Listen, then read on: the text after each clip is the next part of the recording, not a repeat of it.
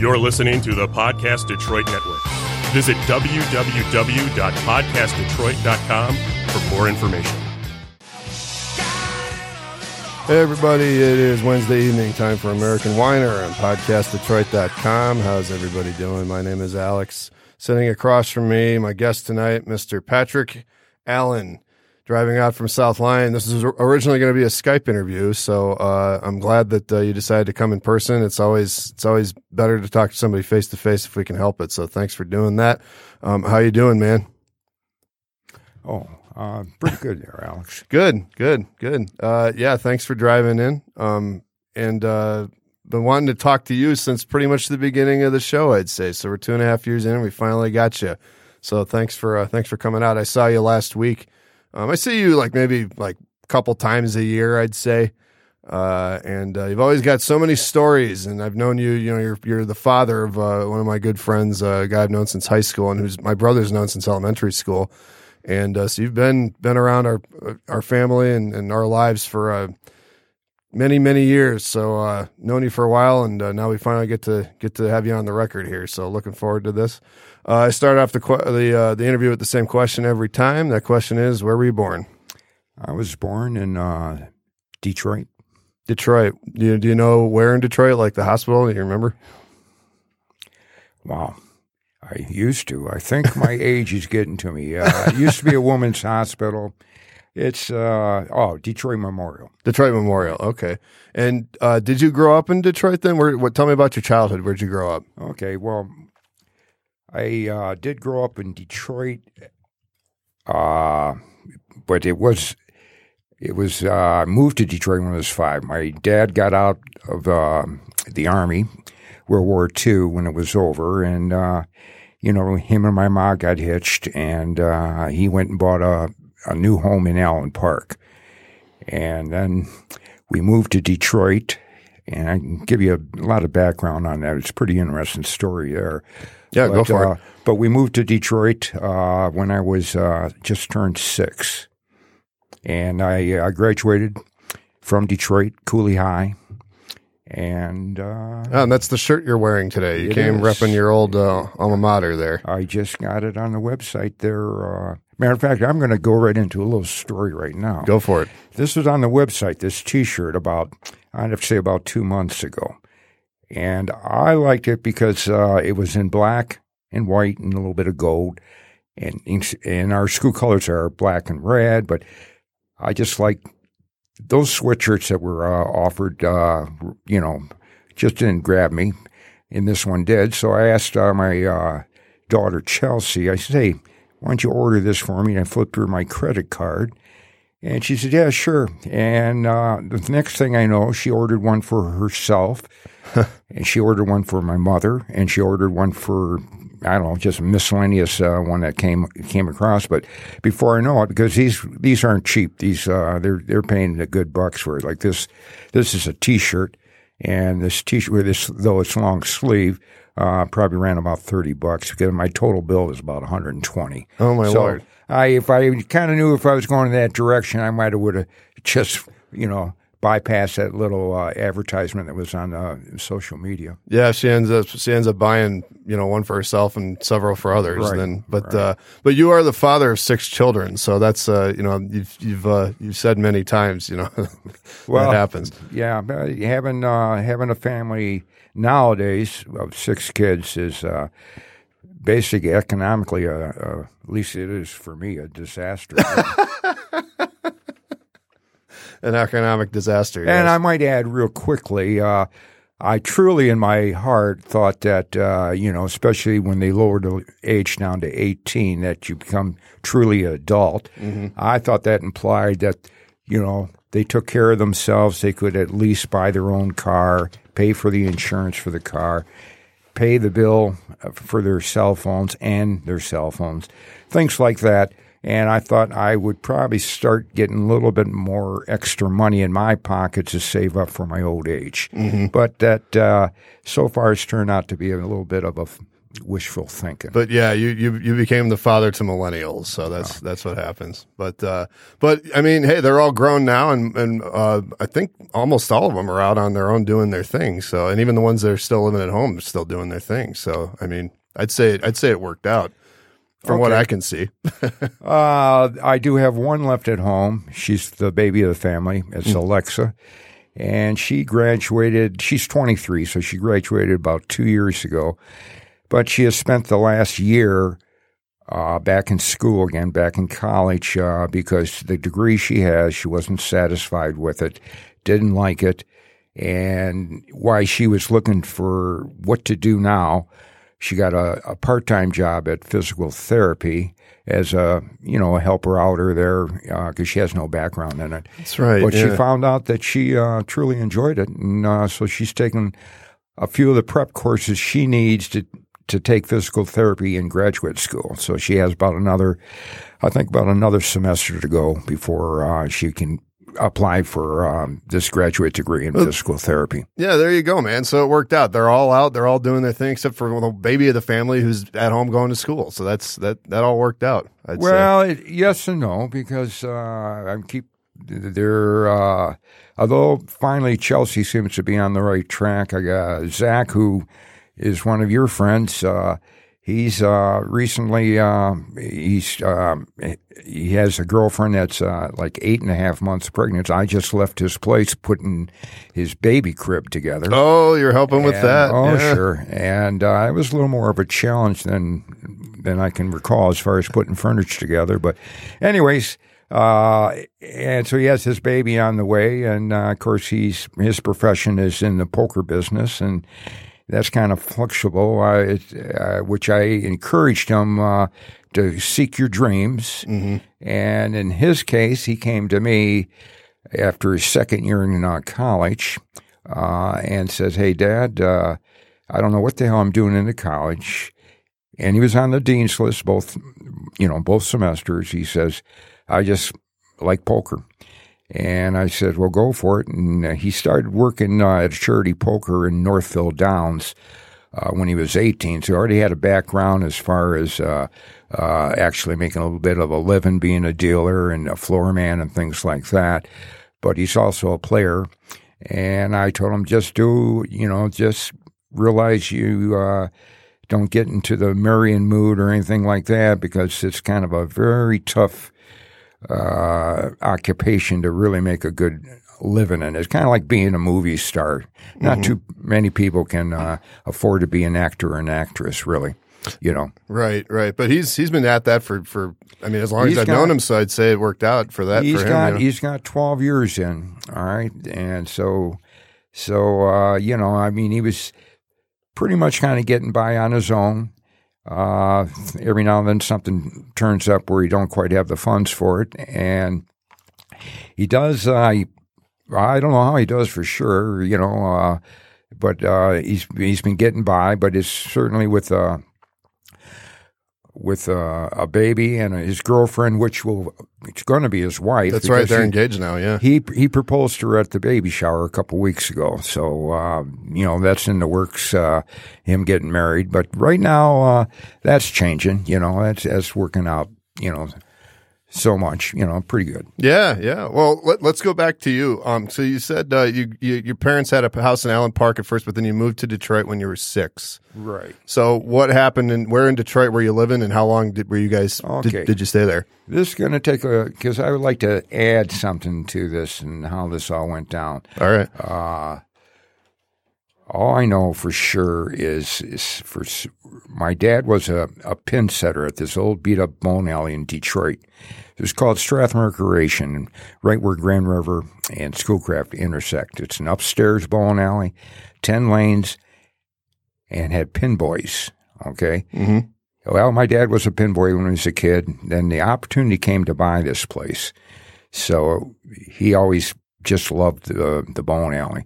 So anyways, he went ahead and did what he had to do to beg, borrow, and steal and get the money to buy the place and secure a loan on it and this and that, Meanwhile, I was 6 years old at the time, and it was the beginning of first grade, maybe about 2 weeks in to school, and my dad had already went and rented a house a couple of blocks away from the bowling alley, so it was with easy walking distance. But anyways, I remember. Well, I'm going to have to backtrack and get so you can get the full picture on this. When I started this first grade class, 2 weeks before my mom came to get me out of school to move to Detroit, we were sitting around. You know how first graders are. You all kind of sit Indian style, and it's the very first day of school, and the teacher's going to assign you your seats. Right. So she said, all right, now when I call your name, you raise your hand, and I would point to your chair that you're going to have for the whole semester. So that was a pretty easy question, so I was up for it. So anyways, the teacher calls right at the very first person. She calls Pat, and then she says Alan. Well, at the time, I didn't know my last name. Oh, okay. So I was when she said Pat Allen, I thought that was one name. Like everybody just had a name like that or whatever. And so I was going to kind of raise my hand when she said Pat, but that Pat Allen kind of got me a little confused. Right. And so I went and was hesitant. Meanwhile, this other kid raises his hand up. Okay. I said, well, okay, I guess I'm glad I didn't raise my hand because that guy's Pat Allen.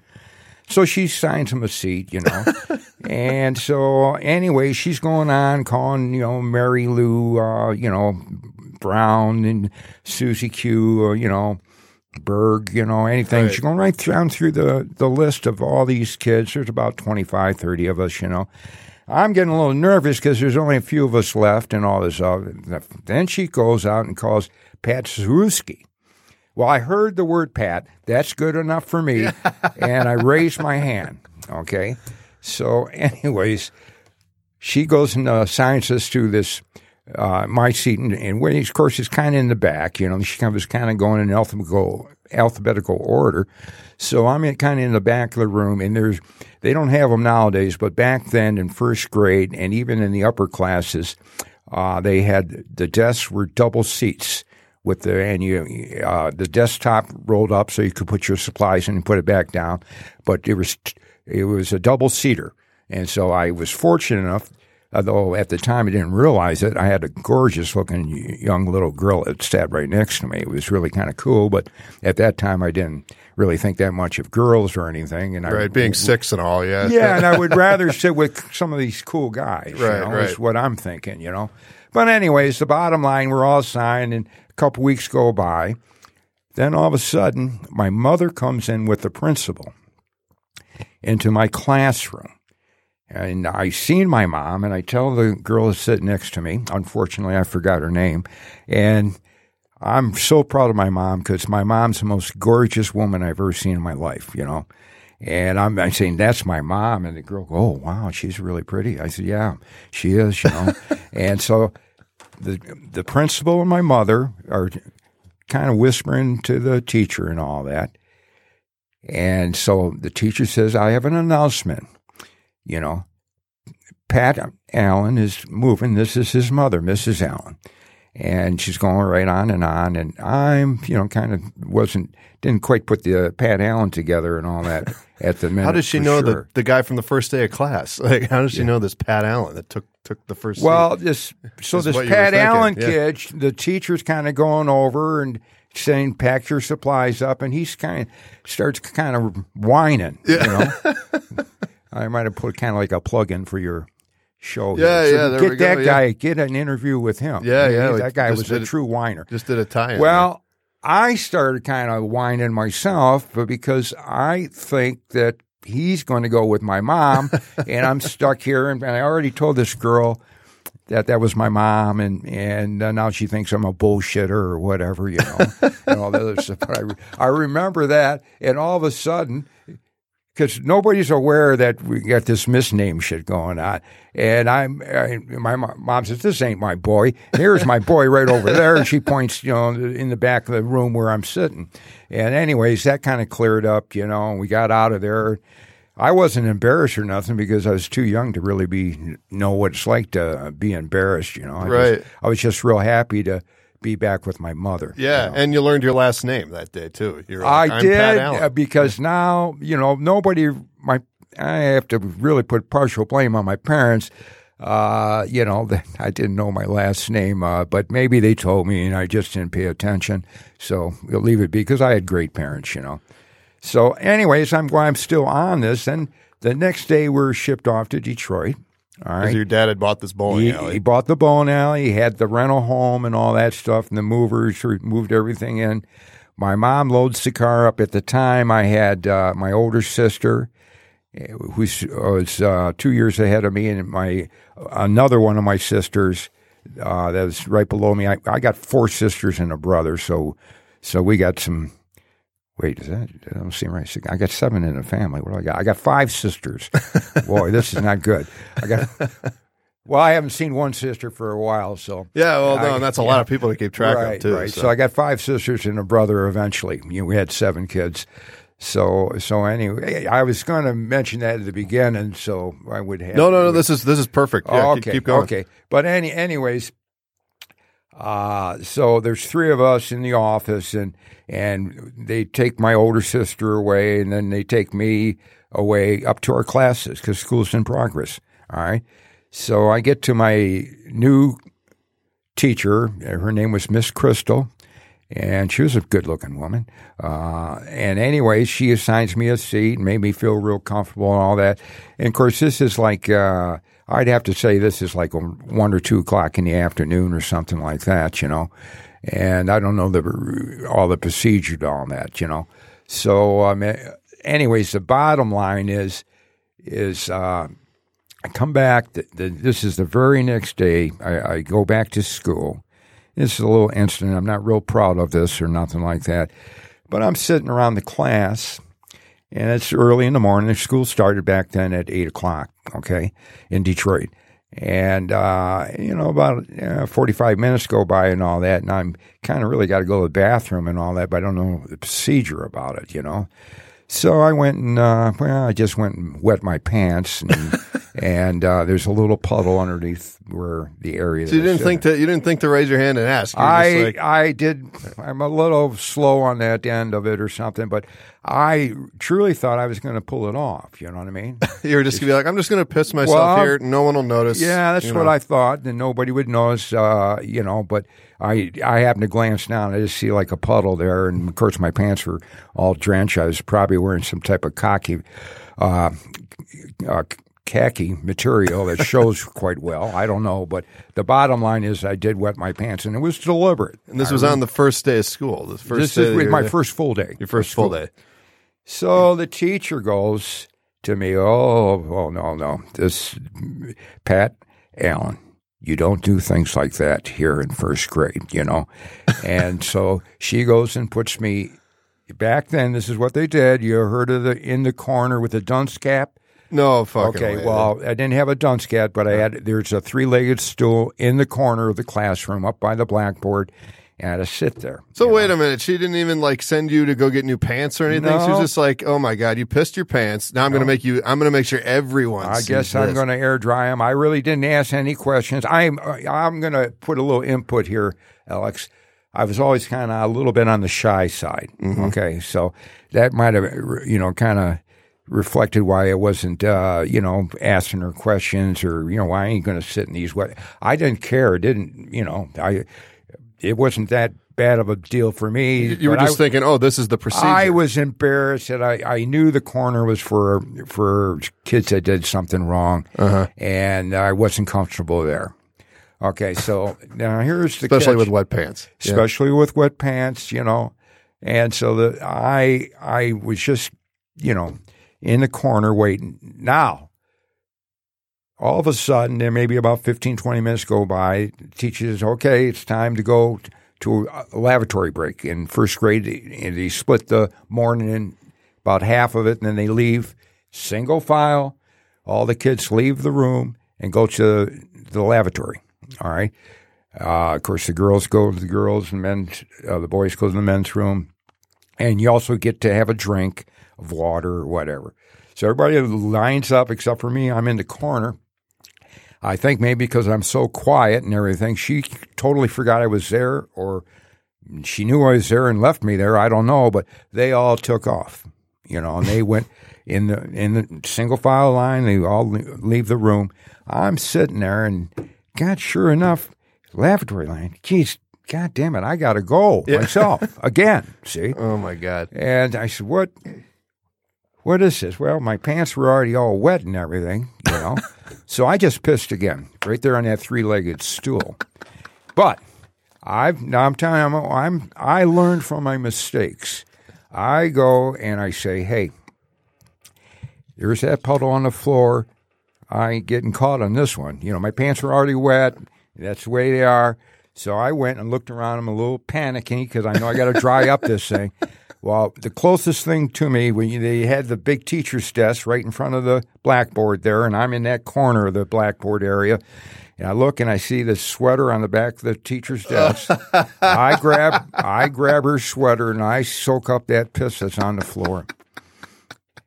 It happened to be a white sweater. Oh, my God. And it was kind of dingy looking after because there's dirt on the floor, this and that. And I put it back up there, and they said, "Oh, man, I pulled a good one." I'll never find out about never that. find this out. Well, needless to say, the kids all came back in, and the teacher noticed it immediately. She went and grabbed my hand and took me straight down to the principal's office, called my mother up, and I'm not sure what happened after that, But anyways, I learned some of the rules of the game. So that was a big couple days for you. You learn your last name, and you learn you're not supposed to piss your pants twice and then mop it up with this teacher's sweater all at the age of 6. That's what I'm saying. It's a lot of information. That's what school's all about. It's learning. Learning and, try to remember things. Yeah. Well, so, I mean, what did that do for your reputation amongst the kids? Because at first they're kind of like, oh, if I'm thinking about it, if it was me, I would have been panicking. I would have been sobbing. I would have been at the age of 6 anyway. But the other kids are like, dude, this kid is like, what the fuck? He just pissed himself. But then they get back from the bathroom, like, oh my God, he wiped up his piss with the teacher's sweater. That's badass. Like, this kid doesn't give a fuck, man. Oh. So what did that do for you? Well, I tell you the truth, Alex. When I showed up the next day in my dry clothes and I knew the bathroom routine and all that stuff, I kind of blended in. Nothing was really, as far as the other classmates go, I never,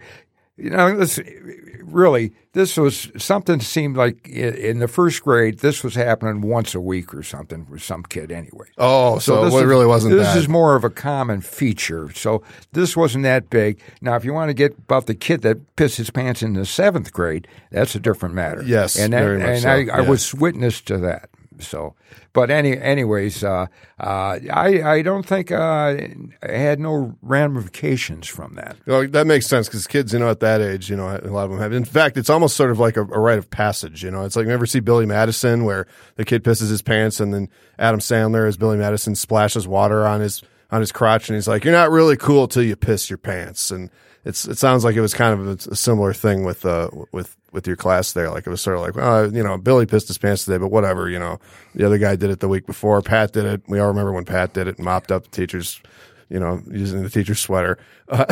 Well, but that's fucking hilarious, man. I think there's something in what you said. It's kind of true. Well, So, what were you into as a kid, though? Just in general, after you moved to Detroit, how did you spend your time? And then, like I said before, how long did you live there? When did you move out of Detroit? Okay. I moved out of Detroit. I don't know which answer I should give you first, Yeah, no, however because obviously you went to Cooley, so you were living there through high school. But. Well, I graduated from Cooley. I graduated in 1967. Of course, we had the riots going on in 68, I think it was, maybe 67. And the riots basically It was, I don't know. It's just probably the worst thing that ever happened to the city, to Detroit. And of course, they were going all over the country, really. Yeah. That was definitely 68. Yeah. So the bottom line is my folks were hanging in there. I loved Detroit. I loved where I lived. I had everything in the world, all my relatives. And just a short flashback, my dad's from a family of 13. My mom's from a family of 8. I had 57 first cousins. Wow. And majority of them, like 85%, lived in Detroit within a couple miles of each other. So, I mean, they're, I had relatives everywhere, And so, and Detroit, it's just back in the late 50s and mid 60s, man, I never envisioned anywhere else to live. I just liked it. It was, I have nothing but great memories of, growing up in Detroit. Last summer, my actual home on 14352 Mark Twain was finally demolished, and of course it was torched a few years before that. The garage was torched maybe 10 years before that. And probably about 6 or 7 homes on my block, beautiful homes, had been torched and fired and whatever. I mean, it just fell apart. We moved as far as Detroit went. I had another sister, Sybil, and she's below. It was Becky, and then Sybil was the next born. She ended up going to medical school, U of M, and she's a medical doctor, getting ready to retire. She's around 66 or something like that. But she got in a lot of fights. At Cooley, they changed the boundary lines of Detroit. All those cities were trying to work out ways to integrate the schools more efficiently. And Detroit was based on all the schools, elementary and junior high and high school, that you could walk to, wherever you were in Detroit. And they were like circle radiuses they had everywhere.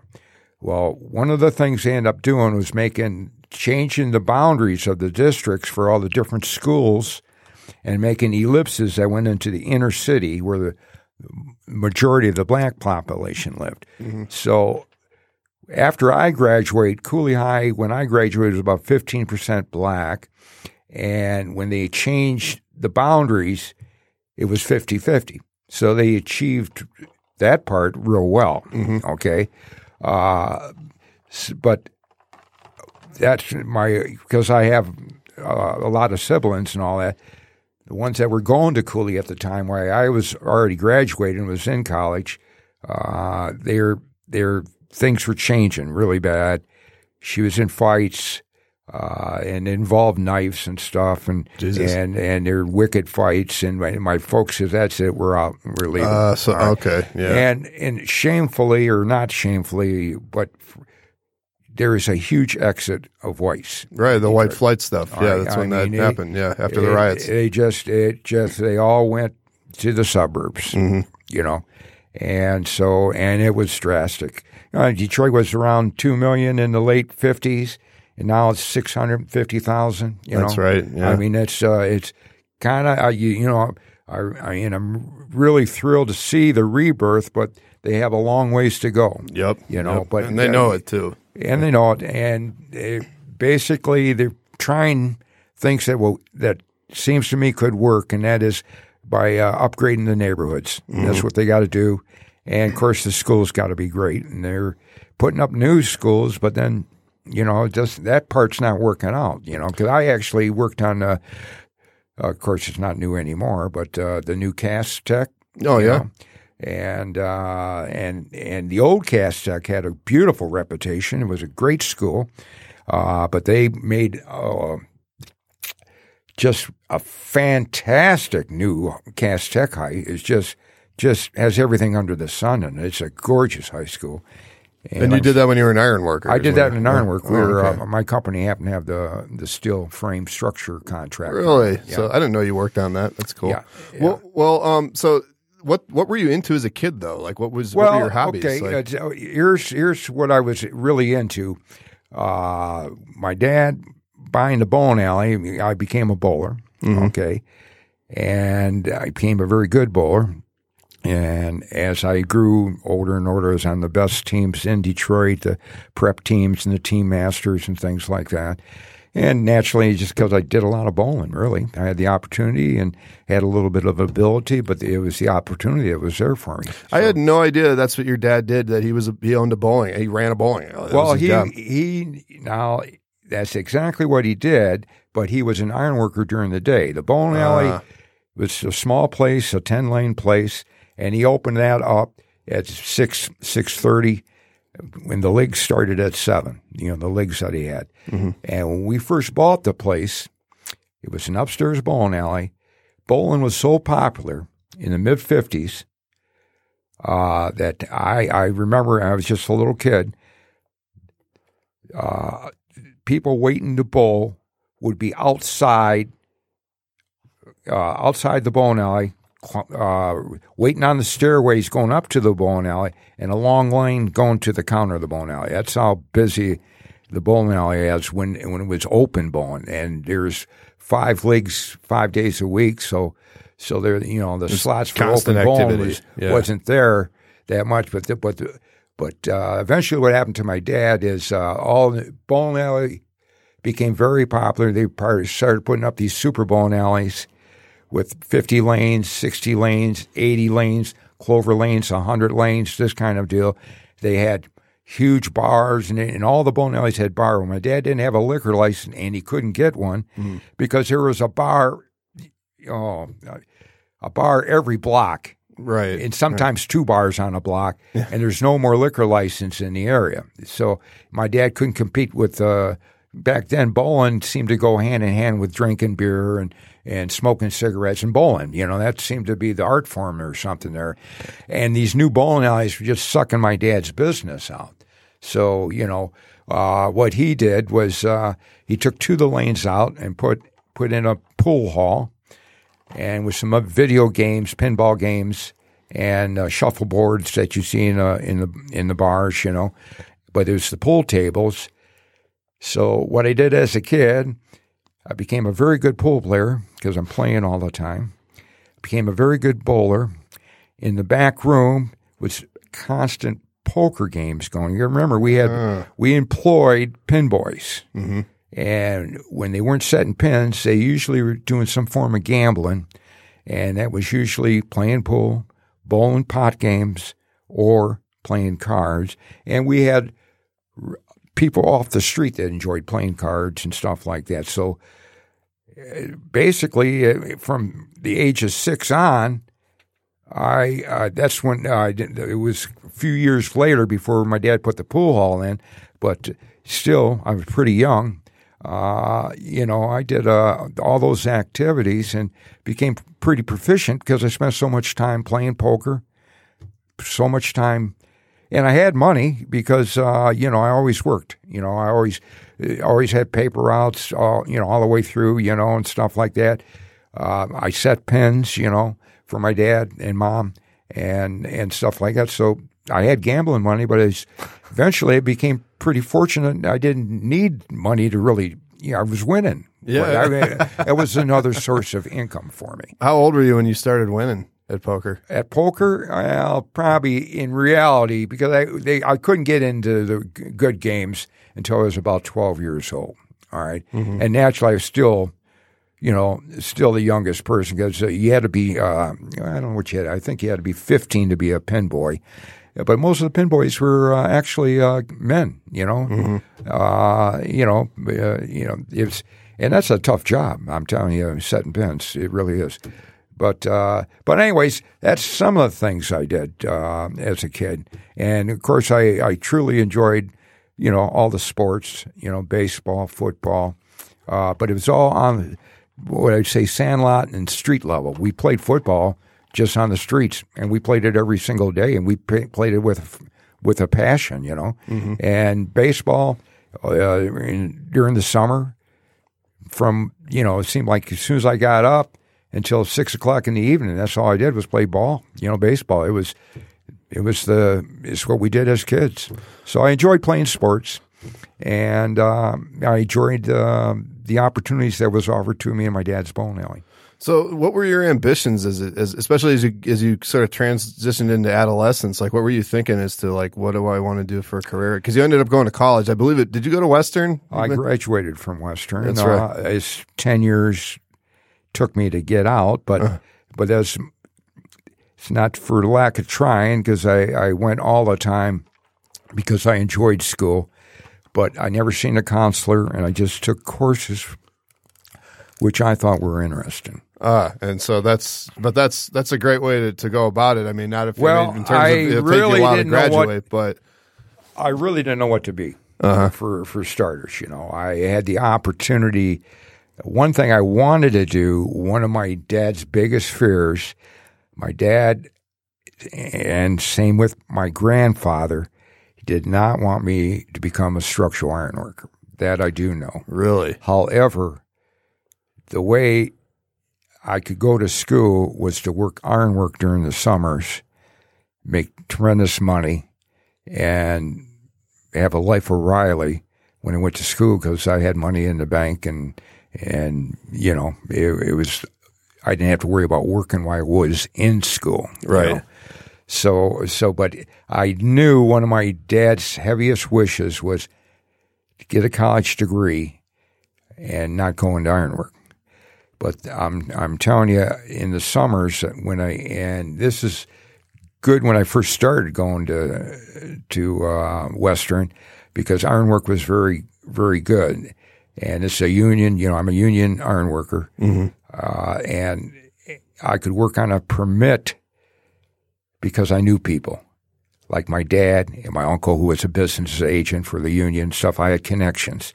So I could get in there with a straight permit and get journeyman's pay at 18 years of age, and be working at Zug Island or one of the other steel mills, working 7 days a week, 12 hours a day back then, and making, and this is going back in the 60s, making well over $1,000 a week. Oh, wow. This was fantastic money. Back then, to go to Western, it was $2,000 was tuition. For the year? For the year, yeah. Oh my God! So you were set. It was very good, for me. And not only that, but you get the way the ironworkers work is every per hour you get what they call vacation pay. That's you get twice a year. So, anyways, I'm saying. I don't know what it is right now, but because I've been retired for 15 years, sorry, but it was about $6.25 an hour, which adds up, especially if you're doing overtime and stuff like that. So I was getting at least $5,000 minimum, a vacation check in June, and another $5,000 minimum for December. You get twice a year, you get your vacation pay, and take your vacation, but I never took vacations. I used that money for other purposes. Well, how did your dad and grandpa react then? When you said I'm going in, were you just like, oh, this is the most practical thing since I know you? Well, that's a good question. I don't know about my grandfather because he passed on. He was dead, and he was a hard guy, and he hard drinker. He spent most of his money that he made in the bars, even though he had 13 kids, but he was kind of he was a drunk, I'll leave it at that. And so I wouldn't really care what he thought because, he wasn't a real grandfather to me. Mm-hmm. He never even knew my name. Really? Right? And my dad was one of his favorite sons. All right. My dad has a couple other brothers who were iron workers also, Most of my dad's siblings of the 13, most of them are girls, all right? But anyways. Just like your family and just like the family, your kids too. Right. Same thing. We seem to specialize in little princesses. And Zach's first kid is going to be a daughter as well. Yes, so that's true. so the tradition continues. Maintaining, that type of tradition. It's just in the DNA or however the XY stuff works. Right. But so your dad, though, what was it? What was his anyways, reaction? my dad, I satisfied my dad, and things went downhill for me because after a few years, ironwork and the whole economy was falling apart, and I couldn't get in there because I was not a union member. Mm-hmm. Didn't go through the apprenticeship program and all that. So I'm going to try and shorten this up a little bit. But my dad was satisfied because I went into ironwork after I got and held my college degree. Okay. So once I got that was his main thing. He wanted me to go to college. Well, I went to college forever because I loved it. And best years of my life was in college. I mean, as far as just having a blast, and being a foolish person and all that was my 20s. So wait, because you said you worked in the ironwork during college, though, too, didn't you? I did when I could. Mm-hmm. There had to be work available. See, if I'm out on a job, and they find out, my dad was known as Square Down, all right? And my dad was a big honcho in ironwork, He was, always superintendent, general foreman, this and that. He had a lot of weight and a lot of pull with the union. I had an uncle that was a forever business agent, another uncle recording secretary. They're all involved politically as long as also being ironworkers, for the union. All right. They find out, that's Squirt's kid, that's why he's working. He shouldn't be working, he's taking a union man's job. Then that's the end of the politics for my family, and I'm just going to say this, my Uncle Wendy, the business agent, I'm just saying because this just flipped on the top of my mind. No, yeah, say whatever comes to mind. He was a politician, he made a ton of money being the business agent for Iron Workers Local 25. But I remember one of my first jobs on permit when I was 18 years old. I was sent out to McLeod Steel. It's a big steel mill downriver. And there was a huge water tower up there. And I'm talking about my Uncle Wendy, okay, my dad's younger brother. And politics were going on, so there's all kind of political advertisements going on and things like, especially in the steel mills where there's a ton of iron workers, working on the blast furnace and all this other jazz. These are the big jobs that have maybe 150 iron workers, and they're working 7 days a week, 12 hours a day, double shifts and all that. Well, up on the huge water tower up there, somebody painted up there, vote for Wendy Allen, he can drink a gallon. And that's the kind of reputation. And that was a big thing, a guy can drink a gallon. Yeah, I'm voting for that guy. Yeah. I mean, whatever. Who cares how he runs the union? Well, that's immaterial. I mean, that's just the way it was, Maybe it still is. I don't know. I've been out of the racket for a while. But when I got out of college after 10 years, I was what to do with this. I had a Bachelor of Science, and it was kind of whatever. I don't know what to do. I remember when I went to graduate, I had about 145 hours. You need 120 to graduate. And I just, for the second time in my life, the first time was orientation. Second time I went to a counselor, and I says, here's my hours. I'm graduating. What do I got? Type of a thing. So I was going to be a secondary education teacher, and I did go and take all the student teaching and all that other stuff, but I did not want to be a teacher. I found that out while I was student teaching. That's when times have changed. Now I'm talking about the early 70s, 72, 73, 74. The attitude changed with this high school population, and that's what I was interested in. And when I was student teaching, maybe it's because it's where I student taught. I taught at the old Kalamazoo Central High School, and they put a brand new one up, but the old one was used for hard-to-discipline kids and kids that also, like the girls that happen to have babies or whatever, or pregnant or something like that. but it was a alternative school. Mm-hmm. And I think that's the only where I could get a student teaching position.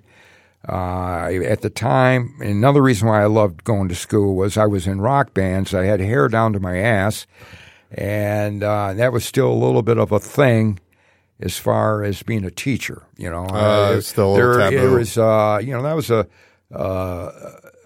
a new thing. My dad couldn't stand my long hair. I was another real mark, and I lost a little respect for my dad because he, just based me on being a hippie and a long hair and stuff. And, once he said that, my hair kept growing. Right. It's a rebellion type of thing you do with kids. And you still got it now. So it's not down to your ass, but you got it. Yeah, what I have left, yeah. So, but anyways, when I got out of school, all the jobs I had, and I had multiple jobs, a lot of it self-employed and things like that, But one thing I did know, one thing that ironwork did for me, and I had a lot of background, a lot of experience, and I did work a lot. I said, I'm going through the apprenticeship school. This is at the age of 30, going through the apprenticeship school, become an ironworker, climb up the ladder the right way, And because something about ironwork, there's a thrill factor to it. All right, you're working on skyscrapers. You got that, just the balls up craziness that's going on. Just putting these buildings up. It's a lot of bull work, a lot of heavy duty work, and all that stuff. But the challenges are there, and basically, mostly because of my high school background and middle school background, I took a lot of drafting, and I took some detail work and all this other stuff. And most ironworkers didn't have the background I had. First of all, I got a college degree. Second of all, I basically was the only one usually the only person on the job that could really interpret the blueprints properly. Right. Yeah. So you had an experience and a background. So because of that factor, my life was short term as far as a gun hole connector and trying to be the best at doing that, and anything else, a welder, things like that.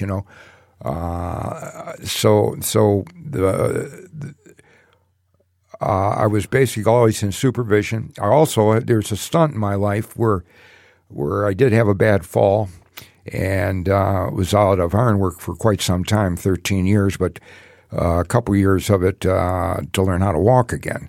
So I happened to fall down an elevator shaft, but saying here or there, that's just another type of thrill that happens in ironwork, But the bottom line is I also was an instructor at the Ironworkers Apprenticeship School, and at the same time I became an instructor at Henry Ford Community College, teaching there blueprint reading and in an algebra class. But the career as a teacher at college, and it's better than high school. There's actually most of the kids kind of want to go to college that are there, though there's a lot of pressure from their parents. But it wasn't the same as the high school experience I had. I love teaching, period. Teaching's great. Ironwork, being an apprentice instructor, was truly great because all those guys, almost all of them, really had a desire to learn. Okay, and that's really something. And I thought I could create that desire when I was student teaching. Get people interested in how to learn, but I couldn't do that. And when I found out I couldn't do it, then I didn't like it because I'm not teaching anymore. I'm babysitting. Right. Yeah. Well, that's incredible. Like I never knew that you taught at Henry Ford. That's really incredible. Well, let me. I want you brought something, and I want to bring this out to the general public. Is the problem with all your community college schools and all that? 90% of them are all working part time. Okay, you can't get full time gigs, and so you can't succeed there. You know, you can't get by on a part-time wage. And that's the problem I have with community college teaching there. Yeah, I don't know who you have to know to get a full-time position as a professor. No such thing as tenure or anything like that. So, so you were in ironwork from, you said like the early 70s is when you started that, or like the late 70s? I started ironwork basically in 67 I started, but as far as my time, and I just got my 45-year pin from whenever I graduated, started the apprenticeship school. That's when my time actually started. So I lost thousands and thousands of pension money from not being in the union properly because there's a set format of how you get your pension, you know. Now, needless to say, and this I want to bring out to our listeners out there, although I wish there was a lot more, like millions, because in the trades, I'm going to give you a slight example. In the trades, you start when you're 18. I got a cousin ironworker started when he was 18. Tack on 30 years on that, that's 48. That's when he got out, and his pension is $80,000 a year, period. I'm going to say no more. So the trades, you think you can make money as a school teacher and this and that, and then you got a good pension. The trades have a better pension, period. You know. Well, good to know. All 20 of my listeners will appreciate that. In fact, I know some of the people that do listen. Several of them do work in trades. They're friends of mine. Trades, I'm telling you now. To get to the 80,000, that was his plan. Okay, and he was the highest pensioner when he retired at 48. Since then, he went in another trades, you know, that completely different from ironwork, and got another pension going, you know. And now, pretty soon, he'll be 70, so he get maximum Social Security, which would be around $3,200 a month, you know. Of course, he's already making a pile more than that already, right? And you know, he did this, but he sacrificed his family because he went in as an iron worker. There's the big structural bridges and high rises and things like that, but there's also the automobile companies you go in. That's all overtime when they have their changeovers and everything. Work on all new conveyor lines and revamping everything, you know. And then you have the steel mills that constantly need attention on all the blast furnace and relining them and all that massive overtime. He basically worked 7 days a week, 12 hours a day, had no life, you know, pretty much, to achieve that high up pension. And his family, you know, as a result, kind of, you know, had an effect on dad. That. Yeah. He was gone all the time. Yeah. Well, I mean, hell, that's one of the reasons I kind of got out of the controls thing that I was doing. You know, I mean, one of the reasons was I didn't particularly like it, but the other one was the hours are just, you know, you don't like you said, you don't have a life, and I enjoy. I don't live to work. I work to live. I'll live to work with some things. Like I love to write. I love to do other things, but that wasn't one of the things I loved. So now I'm back at Kensington. And there was something that, like you were talking about pensions. One of the guys, he's not there anymore, but I worked with, he worked for Ford. So he was taking a pension and he was working for Kensington. So he's getting, you know, it's like, there you go. It's a good deal. And especially, like I'm saying, you have a 30 and out. So you're young, you're under 50 when you get out, and you got a pension that's going, but you learn another trade or you're become a small business person or something like that, and you have a second life. You really do. You're still young enough to have it, you know. I'm always trying to, although I don't think it'll happen, but because I'm 70 years old now, and it's getting to the point where, you know, I don't know. Well, basically, I'm just my other thing that I'm really have a fondness of is gambling, and I'm just going to go in that direction. Yeah, well, that's a great thing to do, you know, like at any age. But I mean, you know, at 70, you know, that's a perfect thing. And you've been at it since you were a kid, so you've got all this time. And that was actually one thing I wanted to talk to you about, because you told us how you started your dad's bowling alley. They had poker games in the back and the pin boys, and you would go into that. But when did you start playing, like, you know, quote unquote seriously? Like when you were, you were like, okay, I can make money doing this. I had a short stunt in my life. I was 27, where I lived in Vegas for a year. Mm-hmm. And when I lived in Vegas, I was a desperado for a job, and there's a big backline on that. But you see, I ramble on so much. Can't it take another 10 minutes to explain how I got to Vegas? All right. Yeah. But the bottom line is, when I was in Vegas, I finally got and achieved a job by going to what is equivalent to the Michigan Employment Agency, where you get your unemployment checks, and also it's a job fair there or whatever. You also can get jobs when you go to the Michigan unemployment offices. Yeah, right? Mishworks or whatever. Mishwork, yeah, whatever it is. Well, I went to that. I answered all the ads. I went to all the casinos because I wanted to become a dealer. Back then, that was big time. That was a lifestyle, just being a dealer. You get your foot in the door, And so, anyways, the bottom line, I seen an ad in the paper that they were taking a civil service test for Clark County janitors, maintenance people, this and that. So I went and took a test, and they have the same things because I've taken them here in Michigan, where they have mechanical tests, little puzzles and things like that. They're all time things, how you can put all these washers on these pegs and, puzzles of different sorts. They're called mechanical tests. It's, I don't know if you've ever taken one, but to get into the I don't know, their filing system for all their jobs, you got to take a civil service right. type You got to show what you know. So you saw the mechanical. Anyways, the bottom line is, it was being held just like in a big bingo hall, tables after tables and all that.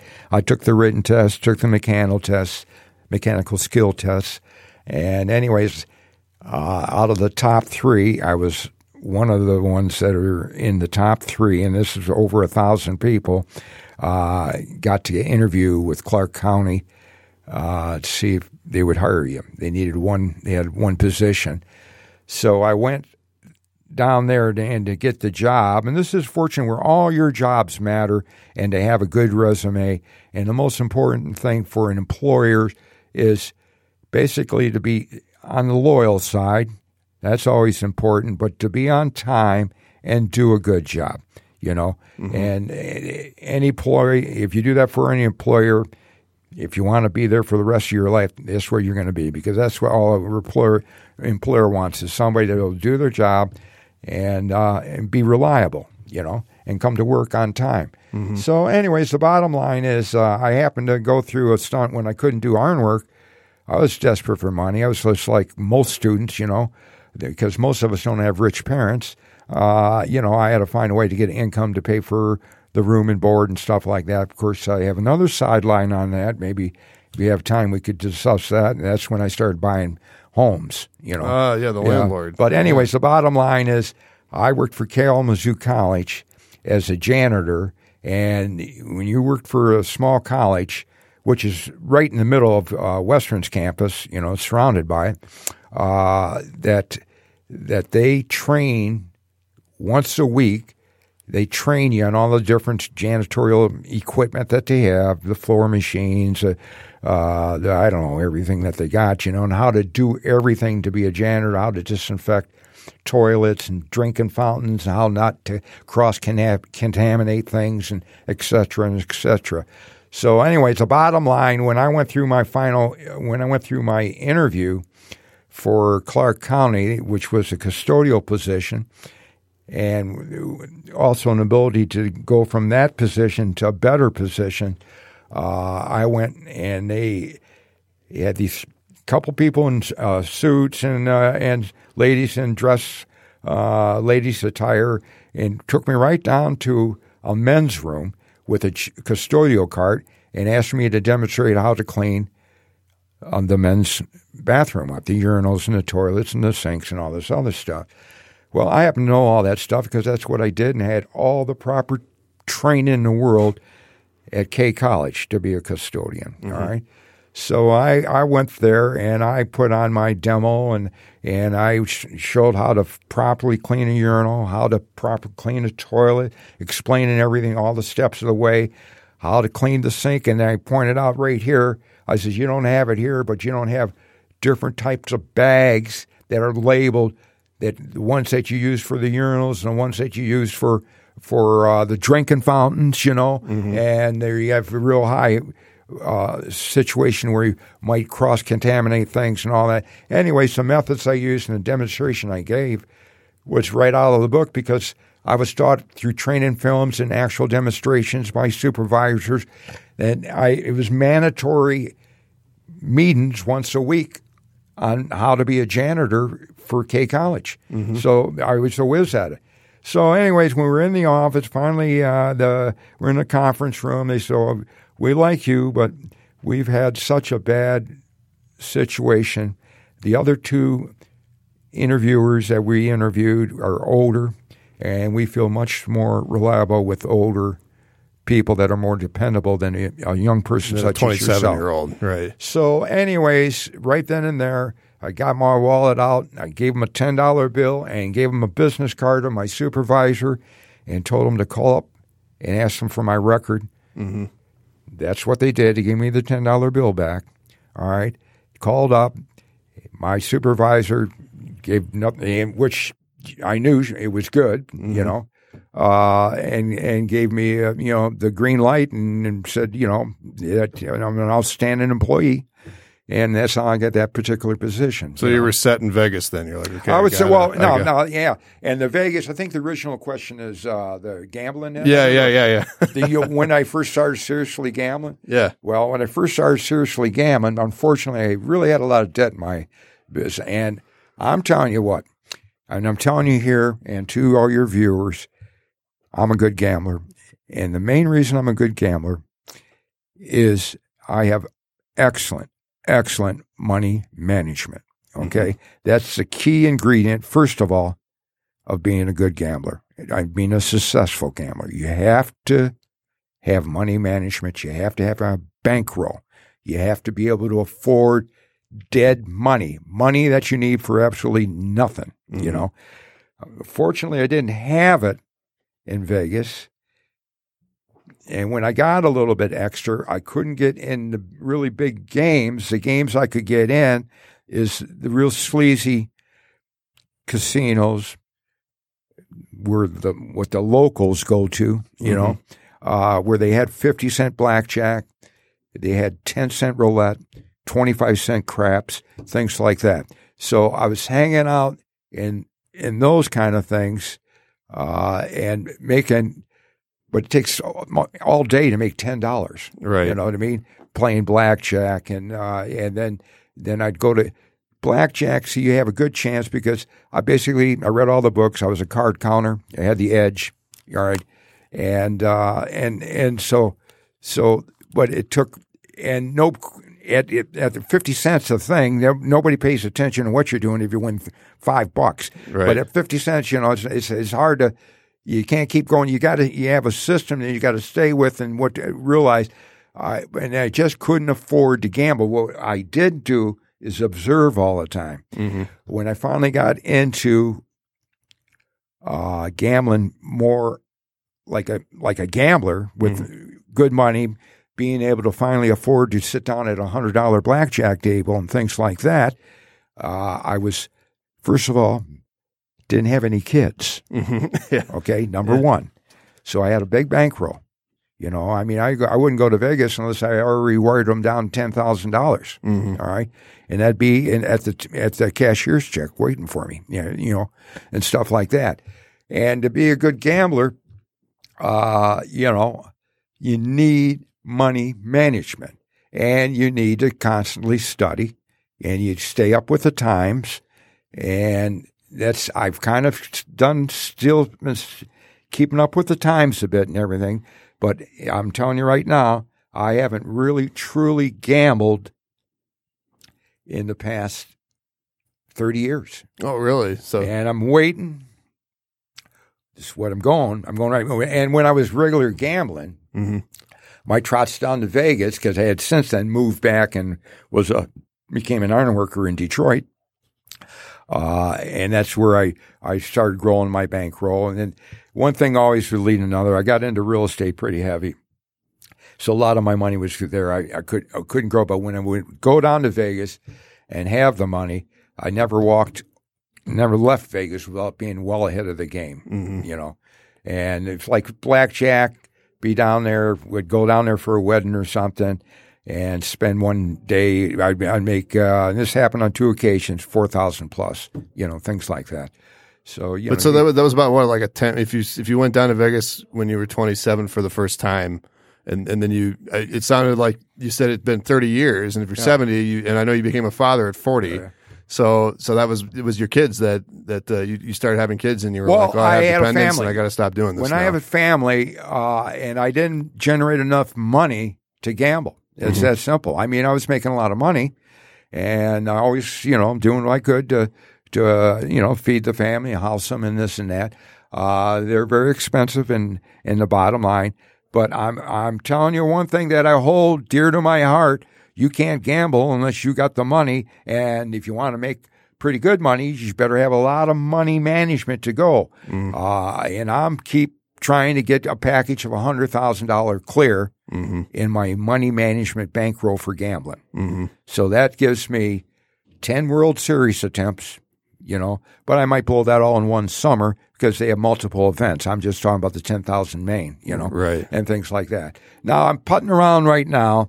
And I'm trying to help Zach's career out a little bit. And the past couple of years, and we just did 2 weeks ago, we went down to Firekeepers where they had the Mid-States tournament, Texas Hold'em tournament, and that was $1,110 entry. And I put him in, but he's what they call in my stable. I'm backing him. If he wins, I get half his money. Oh, okay. All right. And I've done that to him quite a number of times in say over $1,000 entry in different tournaments, probably about 4 to 5 times, you know, maybe 6 or so. But and of course I'm playing also. So far as those big ones go, I've cashed once. And it was for about $2,000.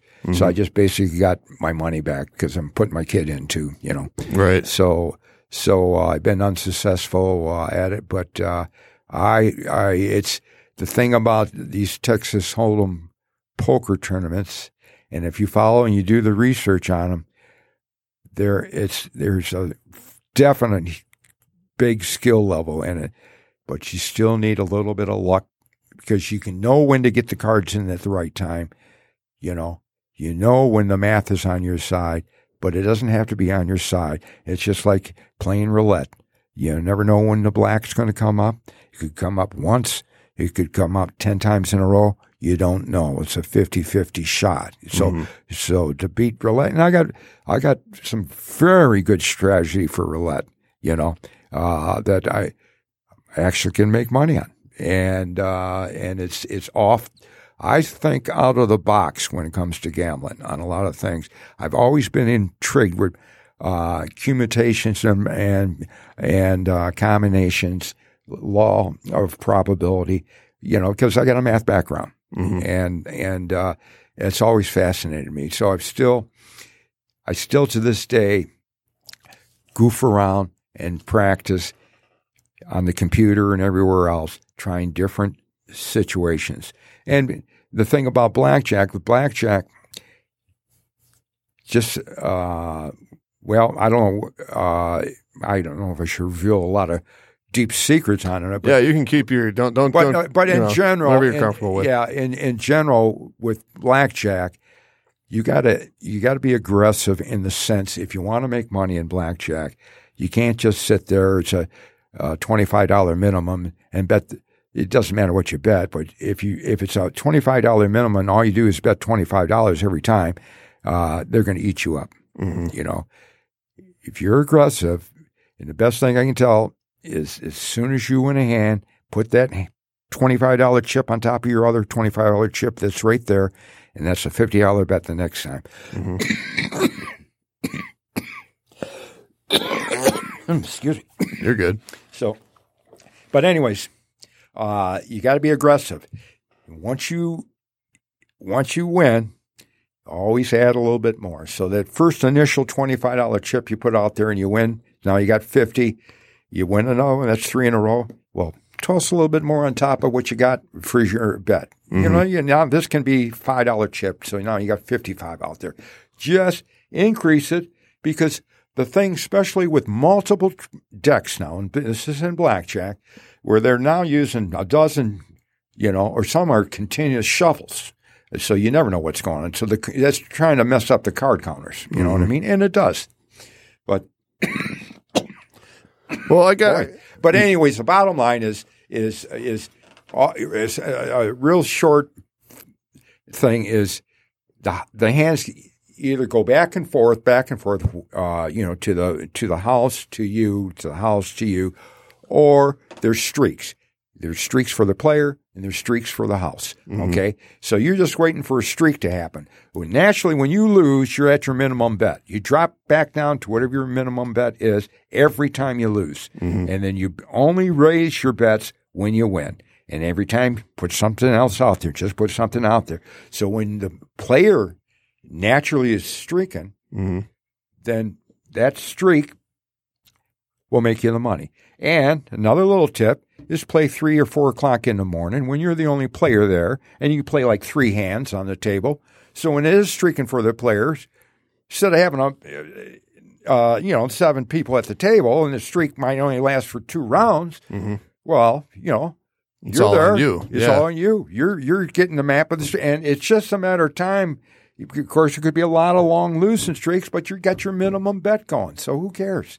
You got to have the bankroll to ride it out. What out of all these games that like the roulette, the blackjack, and the poker, like which you like poker the best, right? Would that be fair to say? The thing about poker, it's the thinking element. It's the gut feeling. It's especially live poker when you're watching. Get to know the players at your table. All right. You kind of get to, I'm not saying you see tells, but sometimes a tell does show up, but that's more of a rare situation, and it could be a phony tell, and things like that. I use the old man stupidity thing, and I try to, that guy's just an old man, don't know what he's doing or whatever. You hustle him then. I take advantage of the way I look and perceive to be, but it's I'm just fascinated by it. It's kind of a little bit like chess, you got to think ahead a little bit and especially when you're playing flop games like Texas Hold'em. You got to think, how long are you going to stay in here? Are you willing to ride this thing out? You have a potential.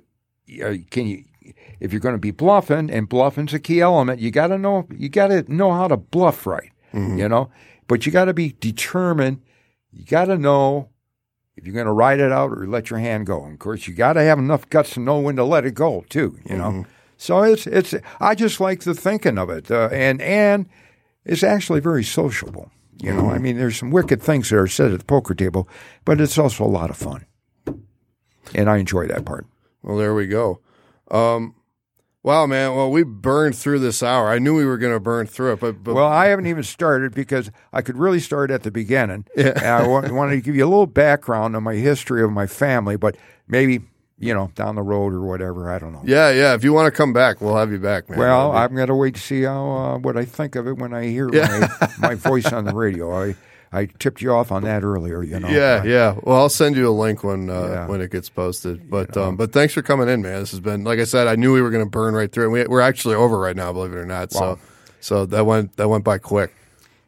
Well, it could have been. I mean, actually, And I could have went uninterrupted right from the beginning, really. Yeah. But I would still probably be on like the fourth grade. Well, we got some pretty much everything that I wanted to talk to except for guitar playing. That was the only thing I couldn't that's a big college year thing, and that's one reason why I stayed in college too. Oh, because of the music. Huh? The music. We were a house band for the Dino's Bar on campus. It was an upstairs, upstairs, downstairs was the pizza hall, upstairs was the bar, lounge. And we were the home band, so we played there twice a month, like first and third or whatever it worked out. Did that for years. Well, the next time you come on, what we'll do is we'll just have you tell stories, and I've got the recording now, so what I'll do is I just go through and like, because now you basically got your whole life, because it's, we got the beginning, and then we got your adolescence and your college years, and then your iron worker years, and then your family, right? So we can divide that up, and we'll just have you tell stories from that you remember from those each era. The advantage of having a large family is there's a lot of stories to be told, right? So, well, it was kind of fun to be here, I guess, and and whatever. Thanks for having me. Yeah, well, thanks for coming in. And I will be back next week. My guest is going to be Daniel Barnett. He's coming back, a Wattpad author, and had him on back in May. And we're going to be delving into horror fiction and talking more technical type stuff. So I'm looking forward to talking to him. And then the week after that, it's my Halloween show, and Danger Slater is coming back, the Bizarro horror fiction author who is also here at the end of May. They're both going to be back, so we're looking forward to that. But I will, like I said, I'll be back next Wednesday. Everybody have a great week. This has been